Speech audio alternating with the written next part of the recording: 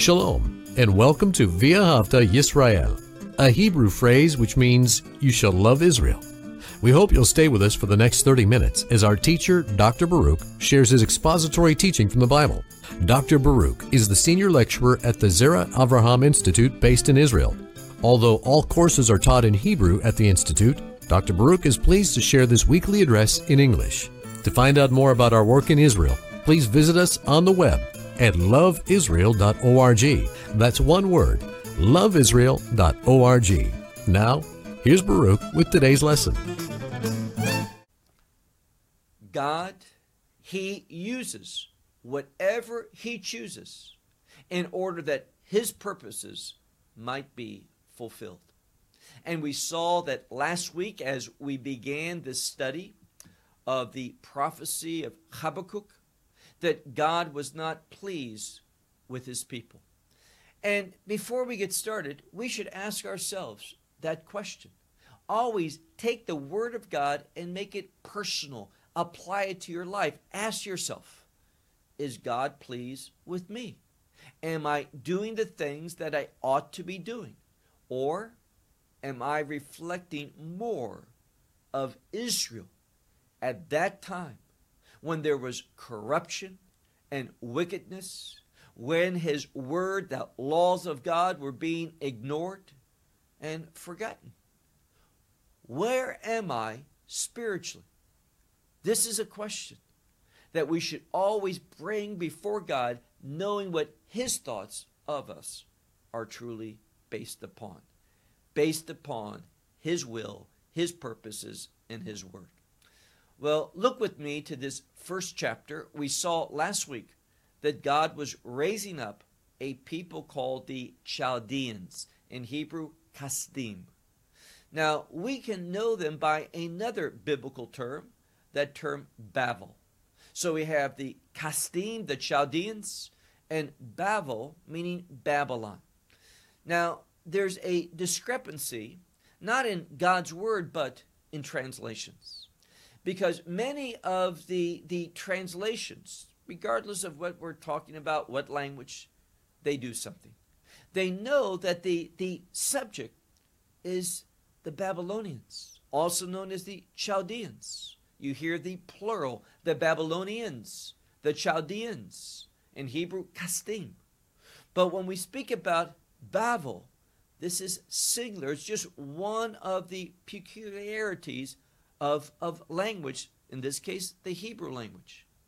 So we go back and forth in the original text between singular and plural, whether the emphasis is the Kasdim, the Chaldeans, or how we know the Chaldeans are Babylon. So sometimes we have that third person singular for Babel. So it's the same group. It's not important. It's just that you're going to hear me translating it literally. And you might say, well, my text says they, but Baruch is saying he. Why? Bavel, third person singular. We express that with the pronoun he. But Kasdim, the Chaldeans, it's plural. So we express it with a pronoun they. Same people, just the uniqueness of the biblical language. Let's begin Habakkuk chapter 1, and we'll pick up where we left off last week in verse 10. Speaking about Babylon, so we'll hear the word he, but you can think of it as applying to the Chaldeans, they. Verse 10. And he at kings will scoff. Now, Babylon had become very powerful. And because of its power, both from a materialistic standpoint, meaning wealth, it had become a very wealthy empire. And that money transferred it into a very strong military empire with a vast army that was very equipped. And therefore, because of that, he could scoff at kings, meaning other nations, other empires. He wasn't concerned because Babel, he thought he was superior in every way. So what would he do?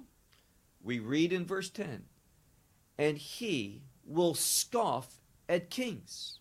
Then we have the word for, many Bibles will translate it perhaps princess.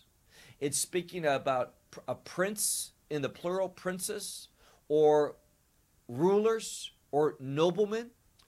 It speaks about people that have authority and power and control. Now, most scholars see these as regional leaders. So you have an empire, their central power base, their capital, where the king's palace is and his armies. But you also have, we might think of outposts, other areas, other cities throughout the empire where there are other rulers that are, of course, in submissiveness to the king. And what this text is saying about the Chaldeans, that they scoff at other empires. And not only that, at rulers, these princes, it says, a gain to him. Meaning Babylon considers these other regional leaders just to be a gain. They will quickly, they think, defeat all opponents, all opposition.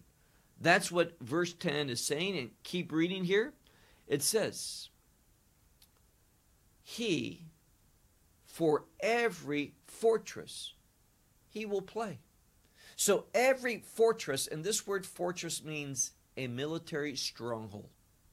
It is like a fortress that has both soldiers and weapons stationed there.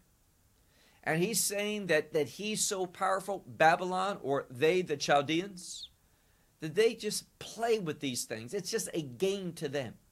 They see no threat, no concern, no thought whatsoever that the enemy could defeat them. And then finally in verse 10, Vayitzbor, what's that? And he has heaped up. Now what is that? He has gathered together a whole bunch of dirt, soil, ground.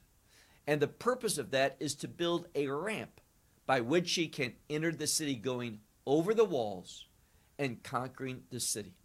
So this is Babel, full of pride, full of confidence because of his wealth and his power, his military strength. That all of these battles are a gain to him. He laughs at the enemy.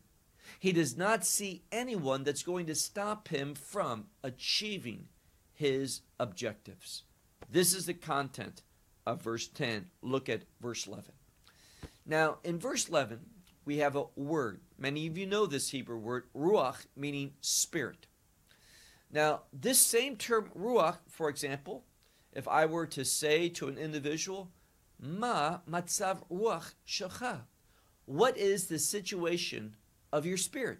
Meaning, what's your attitude? How are you feeling, perhaps emotionally or at this time mentally? What's your state of mental thought? So this word can be speaking about a change of one's thoughts, a change of purpose, a change of objective. Now, the word spirit, ruach, can also be referring to simply the wind. And we know that there's an expression for as the wind changes, sometimes the wind will change direction without any type of forecasting of it. It just, in a moment, going east now, it's going a different direction. It's sudden. And this is what it's saying about Babel, that he will do something, that he will change his thought, he will have a change in his mindset, and it will pass, meaning it will cause him to move, to go to a new location. And then we have the word, in the middle of verse 11, the word ve Hashem. Now, this is the word for guilty, and this is what the text is saying. He's going to have a change of thought about someone, and he's going to see these people as guilty. What does that mean? He is going to understand them as violating what he thinks is right. He's going to have a change of thought concerning a people, and that he is going to see them as guilty, and therefore, what's he going to do? He's going to attack them. He is going to, and the context is this, that Babel, the Chaldeans, that they are going to change their mind. There's going to be a change in his thought process, whereby he sees that Judah, the Jewish people, that southern empire, is guilty, and he's going to pass through for the purpose of attacking. And then it says, Zu koho le Eloho, which means this is his power of his God.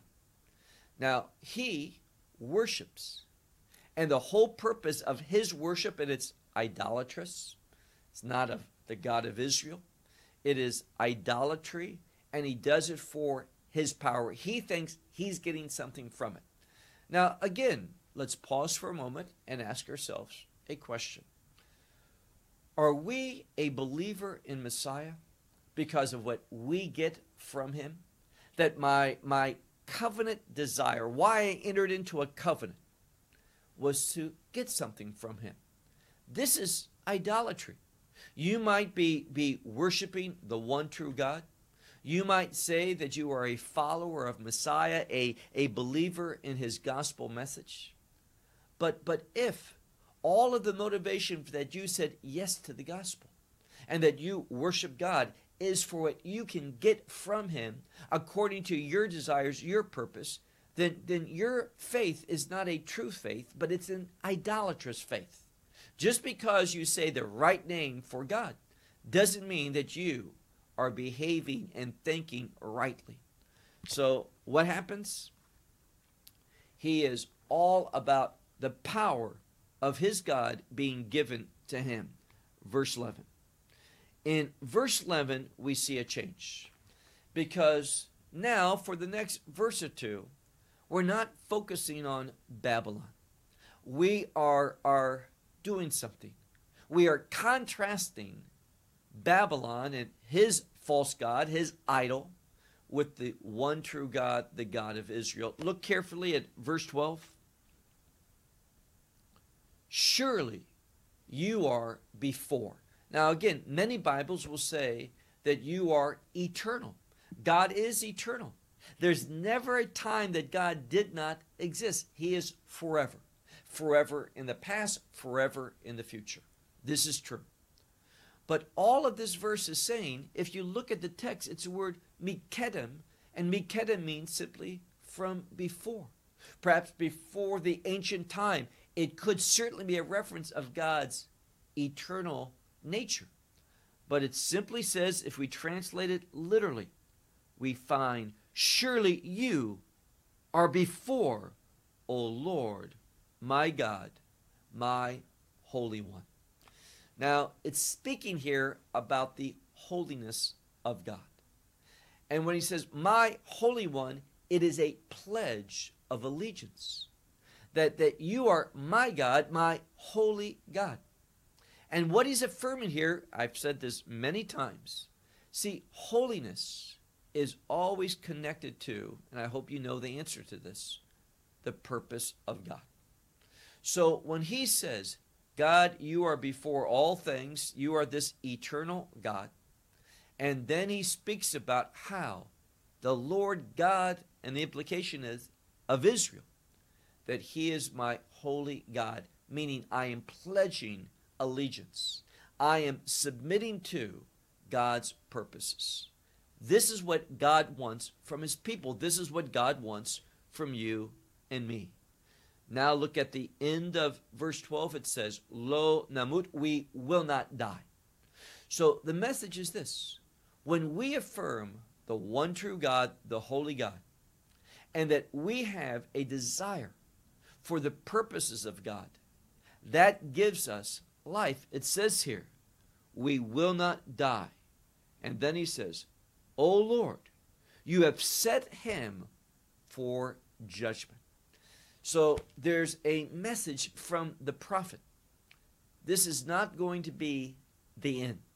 Even though Babel, the Chaldeans, even though they are going to be brought by God to Judah, that there's going to be the destruction of Jerusalem and that holy temple. And a good number of the people will not only die, but they will suffer. And some will be taken, a large number, to Babylon, where they'll live out their days in exile before, at the end of 70 years, God begins a act of restoration, bringing the people back and reaffirming his covenant purposes with them. So Messiah, he is the epitome of God. He is God, but the epitome of God for restoration. Here, look again, he says, we will not die, O Lord, for judgment you have set him. And the reason why I brought in Messiah is, notice the next word, Tsur. Tsur means rock. And most of the time when it's parallel to God, we're talking about the rock of our salvation, Messiah, Yeshua. And it says, and the rock has established him for, and this is for rebuking, for correction. And what this simply says is that the rock, Messiah, has set him for being manifested as one who is out of order. That needs, not that he's going to correct him, but he's going to put him back in the proper position. Now, here's what Habakkuk is telling us.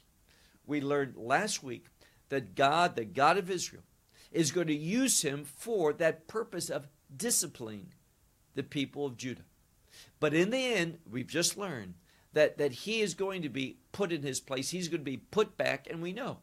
If you read sometime the prophecy of Jeremiah, we see that God was not pleased with Babylon.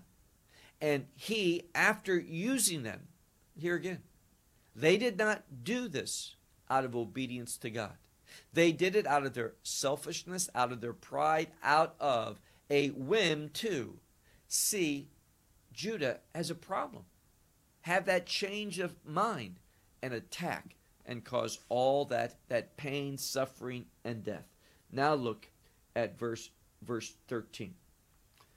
Going back now to speak about this contrast between idolatrous ways and the way of God. Notice what it says there, verse 13. It begins with the word tahor, which means pure. We talked in our call to worship about how the fear of the Lord produces purity in our life. The fear of the Lord is synonymous with the will of God. God's will produces purity in our life. So we read, look again at verse 13, purity. And then we talk about the eyes of the Lord. It says, the eyes from seeing evil. God does not like to gaze upon evil. Why? He's pure. He likes to see pure things, holy things, righteous things, good things. He does not like his eyes to gaze upon that which is evil. And then it says, or to look to, and this is word amal in this case. Want to get this right? Amal. And it's related to a foolish toil, the working of evil, the working of wickedness. So he doesn't like his eyes to see evil, or that he would look upon that which is unrighteous, that which is wicked, that which is laborious activity against the will of God. It says here, he's not able to. You are not able. This is not what God wants to do. He says in the next part of the verse, why do you look upon the treacherous ones? Now, this is in regard to the Chaldeans. Why are you looking to them? Why are you utilizing them? Why have you cast your eyes upon them for this purpose? And the answer has already been said. God is going to watch the Babylonians carry out his purpose, but again, they're not doing it out of obedience. They're not a servant of God in intent. Now, God might see them for this purpose as instruments that he is using. But they are not faithful. They are not walking in obedience to God. They are doing what they want. God's simply using it. Look again. He says, why do you look upon the treacherous ones, these ones that are betrayals? And why are you silent when the wicked swallows up one that is righteous, more righteous than he? Meaning, if you have someone who is less righteous than someone else, and you are watching, you are allowing, you are silent, you're not doing anything, when that wicked one, that he swallows up, and this is a word of destroying, that he destroys someone who's more righteous than him. This is not what should be, but understand, God is allowing it. He's not the cause of it. He's allowing it in order to show his displeasure with Judah. That Judah is not behaving according to his word, their call, the purposes of the word of God, and therefore God is going to discipline them. Look now to verse 14. And you will make man as the fish of the sea. Now, we're going to see in the next couple verses, there's an emphasis, and there's two different Hebrew words used to relate to a net for fishing. We have a drag net that kind of throws out and captures, surrounds them, and pull them in, and another word that speaks about a different type of fish net. But the idea here is, he says, look again at verse 14, and you have made man as the fish of the sea. Now, primarily, he's speaking about Judah. That Judah is going to be like fish that are captured in the net.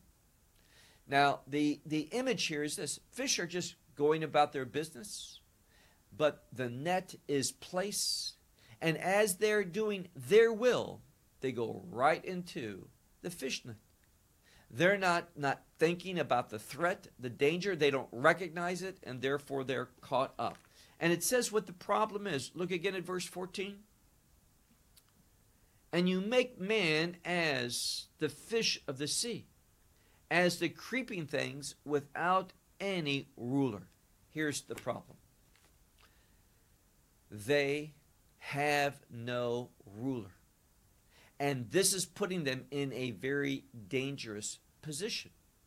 That they are going to be captured, and this is exactly what the next part of the verse says. Let's move on to verse 15. All of it, meaning all of the nation. We could put it, as many Bibles do, in the plural, although it's in the singular, all of them. But it means all of him. All of who? The people of God. All of him are lifted up with a hook. So we see here that they are just going to be, and this imagery is used elsewhere, for example, by the prophet Jeremiah, that with a hook they're going to be caught. And this is a hook not like a fishing hook, but something much more barbaric, something much more brutal. And it says here, all of them are going to be lifted up with a hook. They are going to be captured into a net. They are going to be gathered, meaning that he will be gathered into this dragnet, a different word for a fishing net. Now, they have to do with Judah, the people of God. Who's the one that is capturing them with the hook, capturing them with these fishing nets? Well, this is Babel. This is the enemy. This is the Chaldeans. And notice what it says. End of verse 15. Al Ken, meaning therefore he will be glad and he will rejoice. Now, that joy and that gladness is going to be temporary. In the end, God is going to put down the Babylonians, and he's going to do so quickly. That empire is not going to endure much long or much after this exile begins. Babylon is going to be put away, and it's going to be the Medes and the Persians that take over. But here we're still talking about the Chaldeans, the Babylonians, when it says, therefore he, it's in the singular, but we could understand it, they will rejoice and they will be glad. Verse 16. Therefore, because of this momentary joy, and pause for a moment, because we see something that's so consistent, and that's this. When someone does not operate in the fear of the Lord, they're not exemplifying wisdom, they're not about the truth of God, they're not concerned with righteousness from God's definition of righteousness. What are they doing? They're following sin. And when you, and hear this carefully, when you follow sin, you may have, as this one does, a moment of joy and gladness. That you feel good, you've accomplished what you wanted to accomplish and all, but realize that feeling of satisfaction, of joy, we could say it this way, the gratification of the flesh, it's not going to last long. There's going to be a change, and that's exactly what we see here. But what does he do?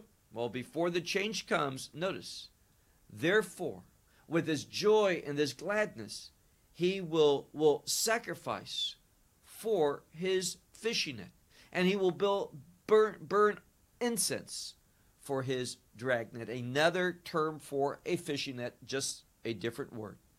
So notice, he is worshiping, giving praise, burning incense to his God, meaning in an idolatrous fashion. Not the worship of God, but worshiping these false pagan idols. And again, they do this, but it's not going to have anything enduring. It is temporary. Well, let's now go to our last verse, verse 16, still in verse 16 of chapter 1. For they, and they're talking about their gain. It says, and they have a portion that is fat, meaning it's abundance. This word for fat is shemen. Shemen, it means like oil. It is rich. It is plentiful. It is fertile. So it says basically, with them is going to be momentarily this big reward, but it's temporal. And it says his food also is going to be healthy for a moment. He's going to see this and see it as good, proper, as something that is good for him. That's his perspective, but it's not factual. All of this is short run. It is lived out and passes quickly. Now our last verse, verse 17. Shall therefore he empty his nets, and will he continuously kill the nations without pity? Now, the reason why I say it's short-lived, if you understand the implications here of the grammar, there's a question being asked, and the message is, no, he will not. Look again, it says in the verse 17, shall he therefore empty out his nets? Well, we're told that he does so, but the implication is this going to be his future? That which is ongoing? Is he going to be that one that just continuously takes nation after nation after nation, able to empty out his net and have this great catch, this great spoil, this great reward? And based upon the text, the grammatical indicators, there's coming a change in the future. But he's not going to, as it says here, therefore shall he continuously kill the nations and not have any pity. And the answer is no. There is coming a stopping of this. And when is that going to happen? Well, we don't want to get ahead of ourselves too much. But it's going to stop even before the people are restored. As I said, Babylon's going to come to an end. Their empire, as powerful and as wealthy as it is, it doesn't endure all that long. It is going to be replaced by the Medes and the Persians. And Nebuchadnezzar, their leader, and the nation in general is going to go through a time of decay, a time of lessening and weakening until it's no longer an empire. So don't believe that one who functions in defiance to the will of God is going to endure a long time. God will, and we'll see this as we move into the next chapter, God does indeed bring about restoration. And what is the key element for this restoration to come about? Well, that's what we're going to learn next week as we move into chapter 2. So until then, may God bless you. Shalom from Israel. Well, we hope you will benefit from today's message and share it with others. Please plan to join us each week at this time and on this channel for our broadcast of loveisrael.org. Again, to find out more about us, please visit our website, loveisrael.org. There you will find articles and numerous other lectures by Baruch. These teachings are in video form. You may download them or watch them in streaming video. Until next week, may the Lord bless you in our Messiah Yeshua, that is Jesus, as you walk with Him. Shalom from Israel.